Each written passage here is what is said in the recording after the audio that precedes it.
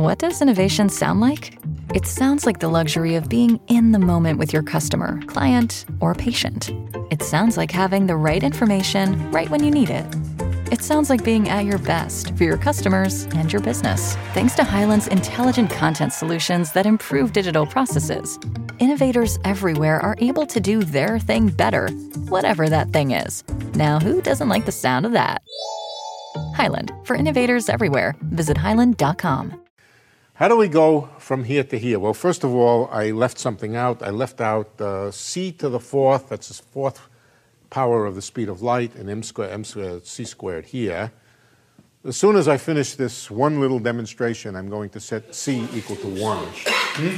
Maybe 4 and 2 are switch. Yeah.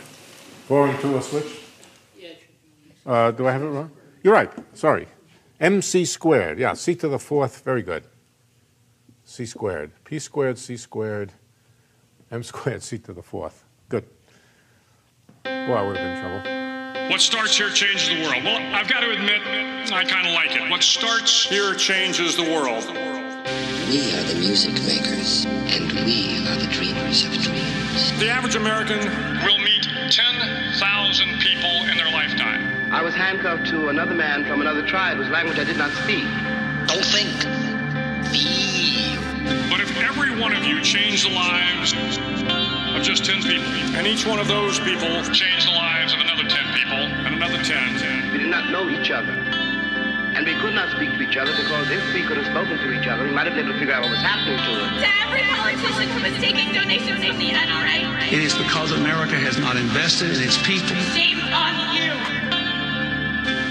And you can change the entire population of the world, 8 billion people. And if we could have figured out what was happening to us, we might have been able to prevent it. If you think it's hard to change the lives of 10 people, change their lives forever, well, it didn't happen. And here we are. you're wrong. Are you better off than you were 4 years ago? You didn't know this kid, okay? We did. They're looking for help. We call BS. They're looking for help. They're not looking for more of the same. When people lose their jobs, there's a good chance I'll know them by their names. When a factory closes, I know the people who ran it. When the businesses go bankrupt, I know them. We will respond with that timeless creed that sums up the spirit of a people.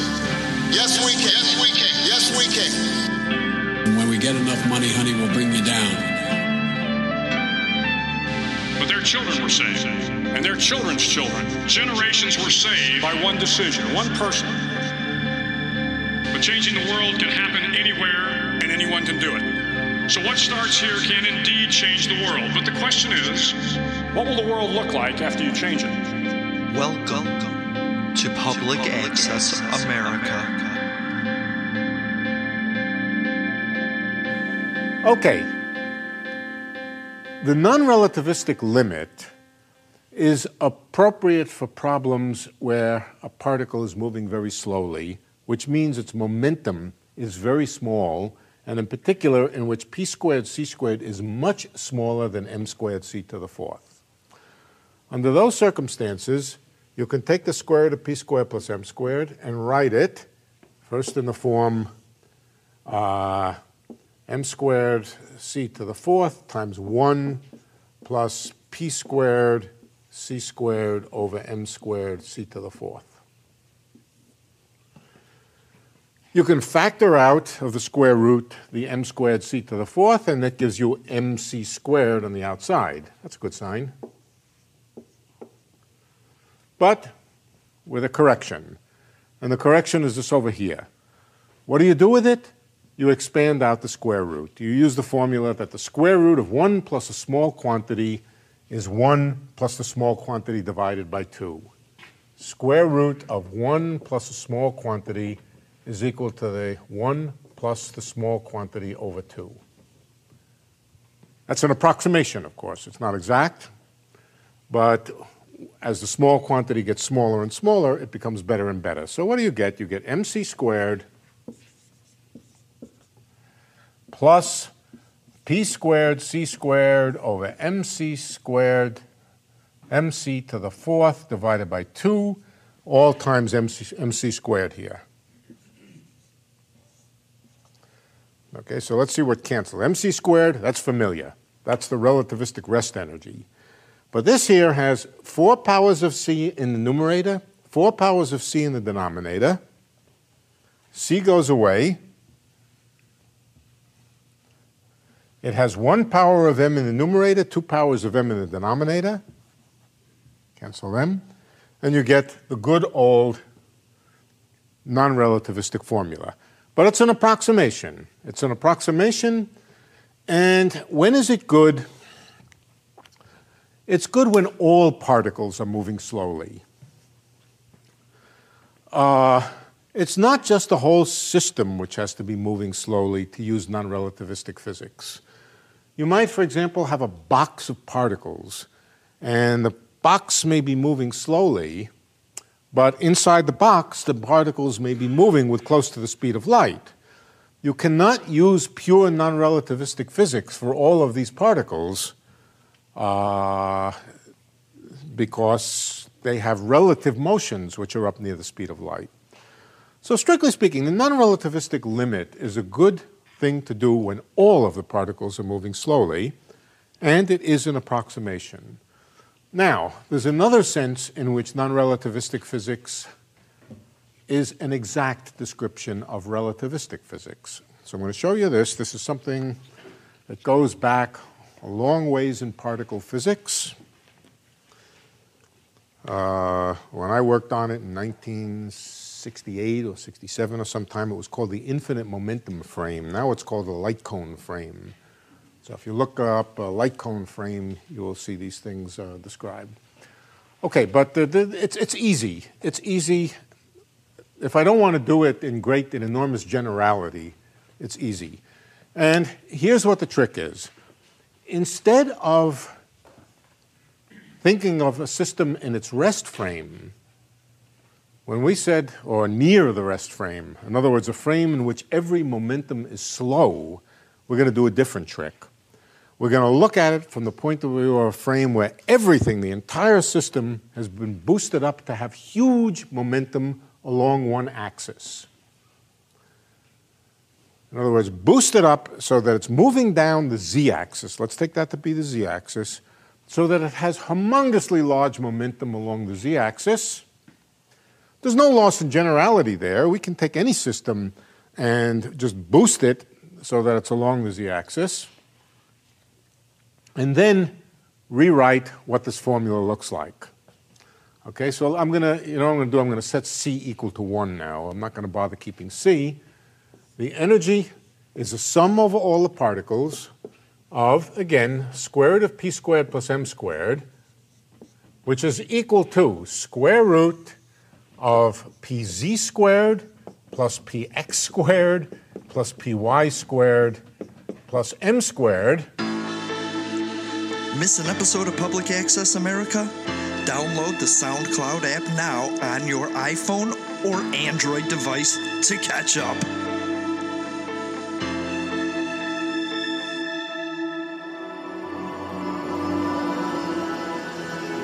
Stanford University. But now we're boosting the hell out of the system along the z-axis until every single particle has a huge momentum along the z-axis. Every single one of them. If there's any particle which is going backward on the z-axis, you just haven't boosted it enough. Just boost it more until it's going forward with a large momentum. In that case, all of the pz's are very large. What happens to px, py, and m when you boost something? Nothing. That's the rest mass. We don't even speak about moving mass anymore, the rest mass. And the components of momentum perpendicular to the boost don't change when you boost something. Okay, so now the big quantity is pz, and px, py, and m are kept fixed and are much smaller than pz. So the appropriate thing to do here in taking the limit is expand it for large pz, expand it for this being small. The way to do that is to write this in the form square root of 1 plus, let's just call it p squared, px, well, let's write it out, px squared plus py squared plus m squared divided by pz squared, all times PZ on the outside, right? PZ on the outside. If I brought the PZ inside the square root, it would have to be squared. It would be PZ squared, and then it would cancel this PZ squared here. Okay, what's the next step? Expand. Use the binomial expansion, the binomial approximation, to do exactly the same thing we did over here. This is now the small quantity, and so this becomes PZ times 1 plus px squared plus py squared plus m squared over twice pz. Twice pz squared, excuse me, pz squared.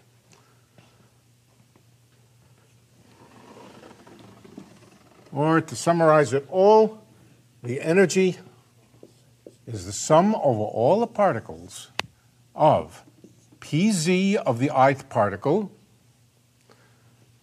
plus the sum of, let's call it p. P will now stand for px and py. Let's use little p. Little p stands for px and py. Little p squared over twice big PZ plus m squared over twice big PZ. No. No. There was a PZ up here and a PZ squared down here. Okay? Good. I don't need to put brackets in. Okay, first observation. If we believe in momentum conservation, which we do in this class, if we believe in momentum conservation, then first of all, this is just the total momentum of the system. The first term here is the total z component of momentum going down the z-axis. It's huge, very large, but it's a constant. It's a constant, and as various things go on in this system, the total momentum never changes. If you have a constant term in the energy, which doesn't change in any way during the course of a constant additive thing, adding it to the energy or subtracting it from the energy doesn't do anything. For example, if you added the electric charge to the energy, since electric charge is conserved, and the only thing that's ever important in physics is differences of energy, you could just drop it or keep it, it doesn't matter. The same is true here. You have a conserved quantity which is conserved for other reasons than energy conservation. Energy, of course, is also conserved, but Pz is conserved for other reasons. Here's something which never changes. You can just drop it. If you were to think of the energy as being the Hamiltonian of a system, it would make no difference whether you drop it or don't drop it, because it's a conserved quantity which never changes. So you can drop this. It will make no difference. The rest of the energy here is this thing here. Now, first of all, notice that Pz is in the denominator. What does that mean? Why is the energy so small? In particular, energy differences. For example, differences depending on the state of motion in the xy plane, they will be tiny. Why are they tiny? Anybody know? Why are the energy different? Okay, I will tell you. For this, it's useful to remember a bit of quantum mechanics, even though we don't need to be doing quantum mechanics. What is the meaning of the energy? The energy, of course, in quantum mechanics is the same as the Hamiltonian. It is also in classical mechanics. But what's the meaning of the Hamiltonian in quantum mechanics? Do you remember your quantum mechanics? It is an operator. It's a Hermitian operator, but it's also the It's an eigenvalue of the energy, but it's also associated with something else. It's also associated with time evolution.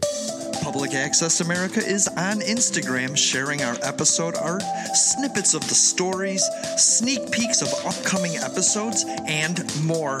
Search #BigBrainPod for more.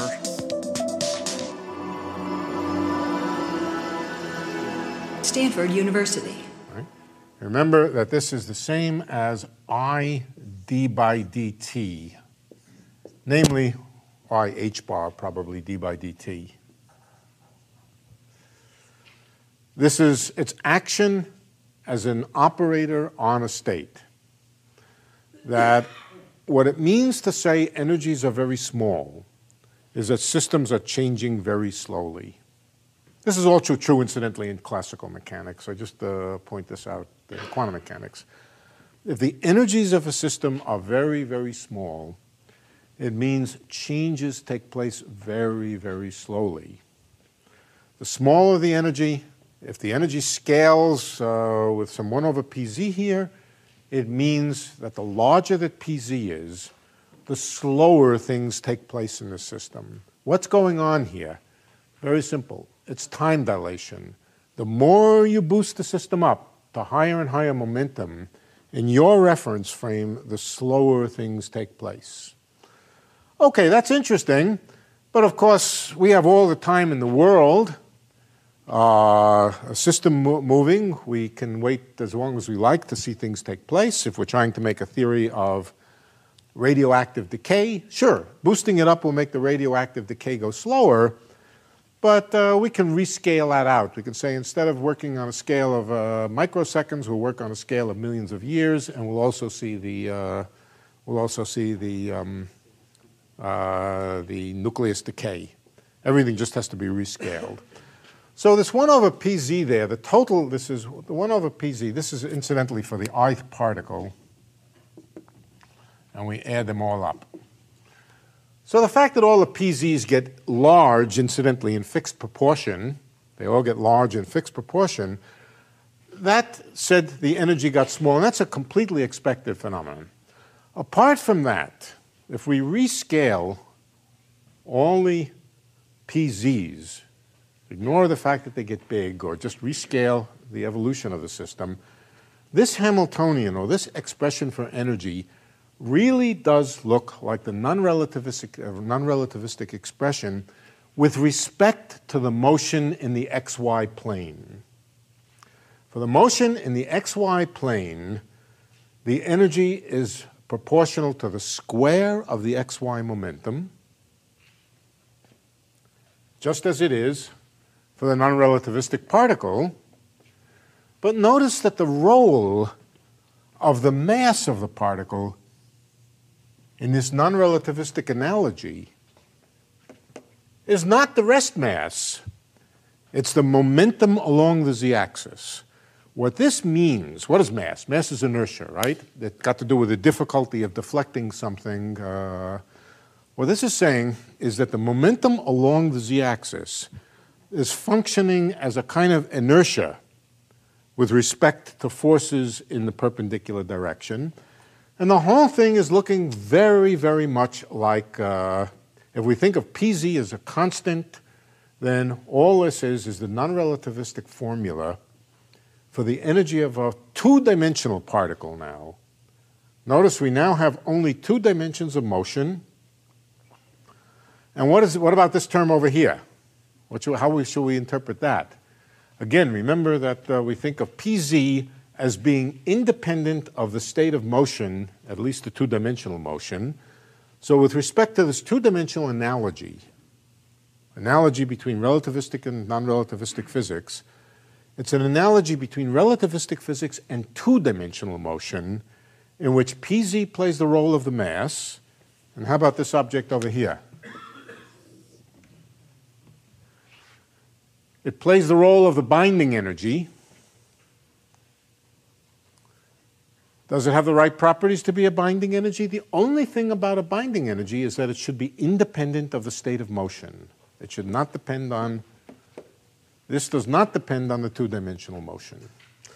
So this is kind of interesting, and it's not only interesting, it's incredibly useful in studying particle dynamics, and absolutely central to studying strings, is that in a very precise and exact way, the motion of a relativistic system, when it's boosted up to enormously large momentum, behaves completely non-relativistically with respect to the motion in the plane perpendicular to the boost. Okay?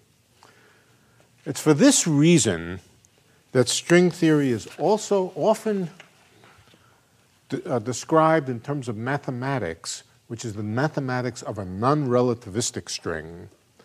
A non-relativistic string is a collection of point particles in some limit in which you let the point particles get more and more continuous, or moving non-relativistically. By what chutzpah do we use non-relativistic physics to describe anything as complicated as a relativistic string? Well, the answer is that in the infinite momentum frame, which these days is called the light cone frame, mostly because it has nothing to do with cones, nothing whatever to do with cones.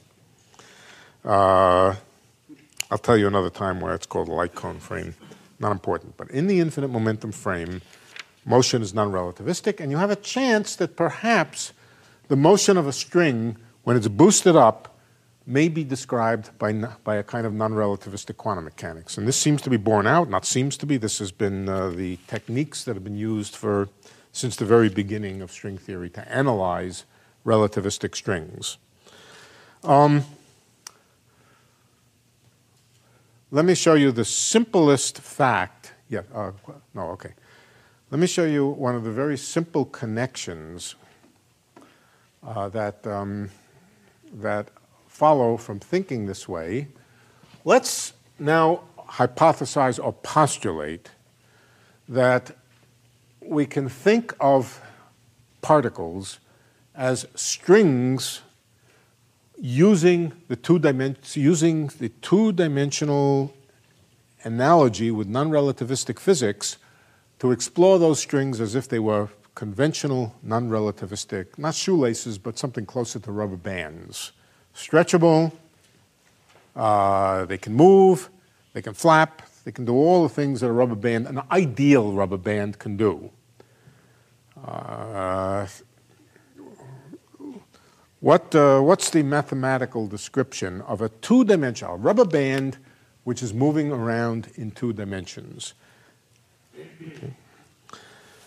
Let's take our rubber band to be an open rubber band. That means somebody took a scissor, cut it, and opened it up. Let's begin with open strings. Open strings mean strings with 2 ends. There may or may not be something interesting attached to the ends, but we're interested more in the strings.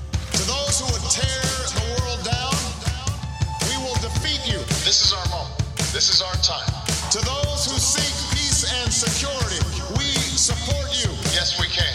And to all those who have wondered if America's beacon still burns as bright, tonight we prove once more that the true strength of our nation comes not from the might of our arms or the scale of our wealth, but from the enduring power of our ideals, democracy, liberty, opportunity, and unyielding hope. Let me tell you something you already know. The world ain't all sunshine and rainbows. It's a very mean and nasty place, and I don't care how tough you are, it will beat you to your knees and keep you there permanently if you let it. You and nobody gonna hit as hard as you like. Ask not. Yes, we can. What your country can do for you. I have a dream. Ask what you can do for your country. My poor little children. Yes, we can. One day live in a nation where they will not be judged by the color of their skin, but by the content of their character. I don't have to tell you things are bad. Everybody knows things are bad. It's a depression. In this lifetime, you don't have to prove nothing to nobody except yourself. But it ain't about how hard you get. It's about how hard you get and keep moving forward. How much you can take and keep moving forward. That's how winning is done. Yes, we can.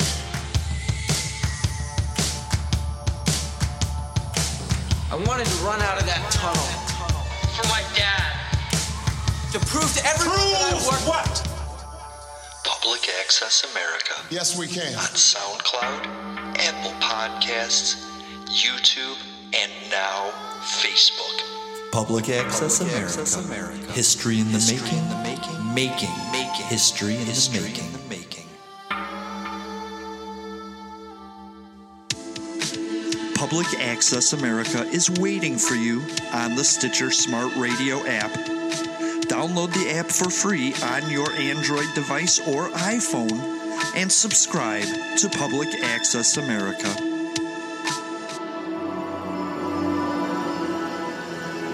Stanford University.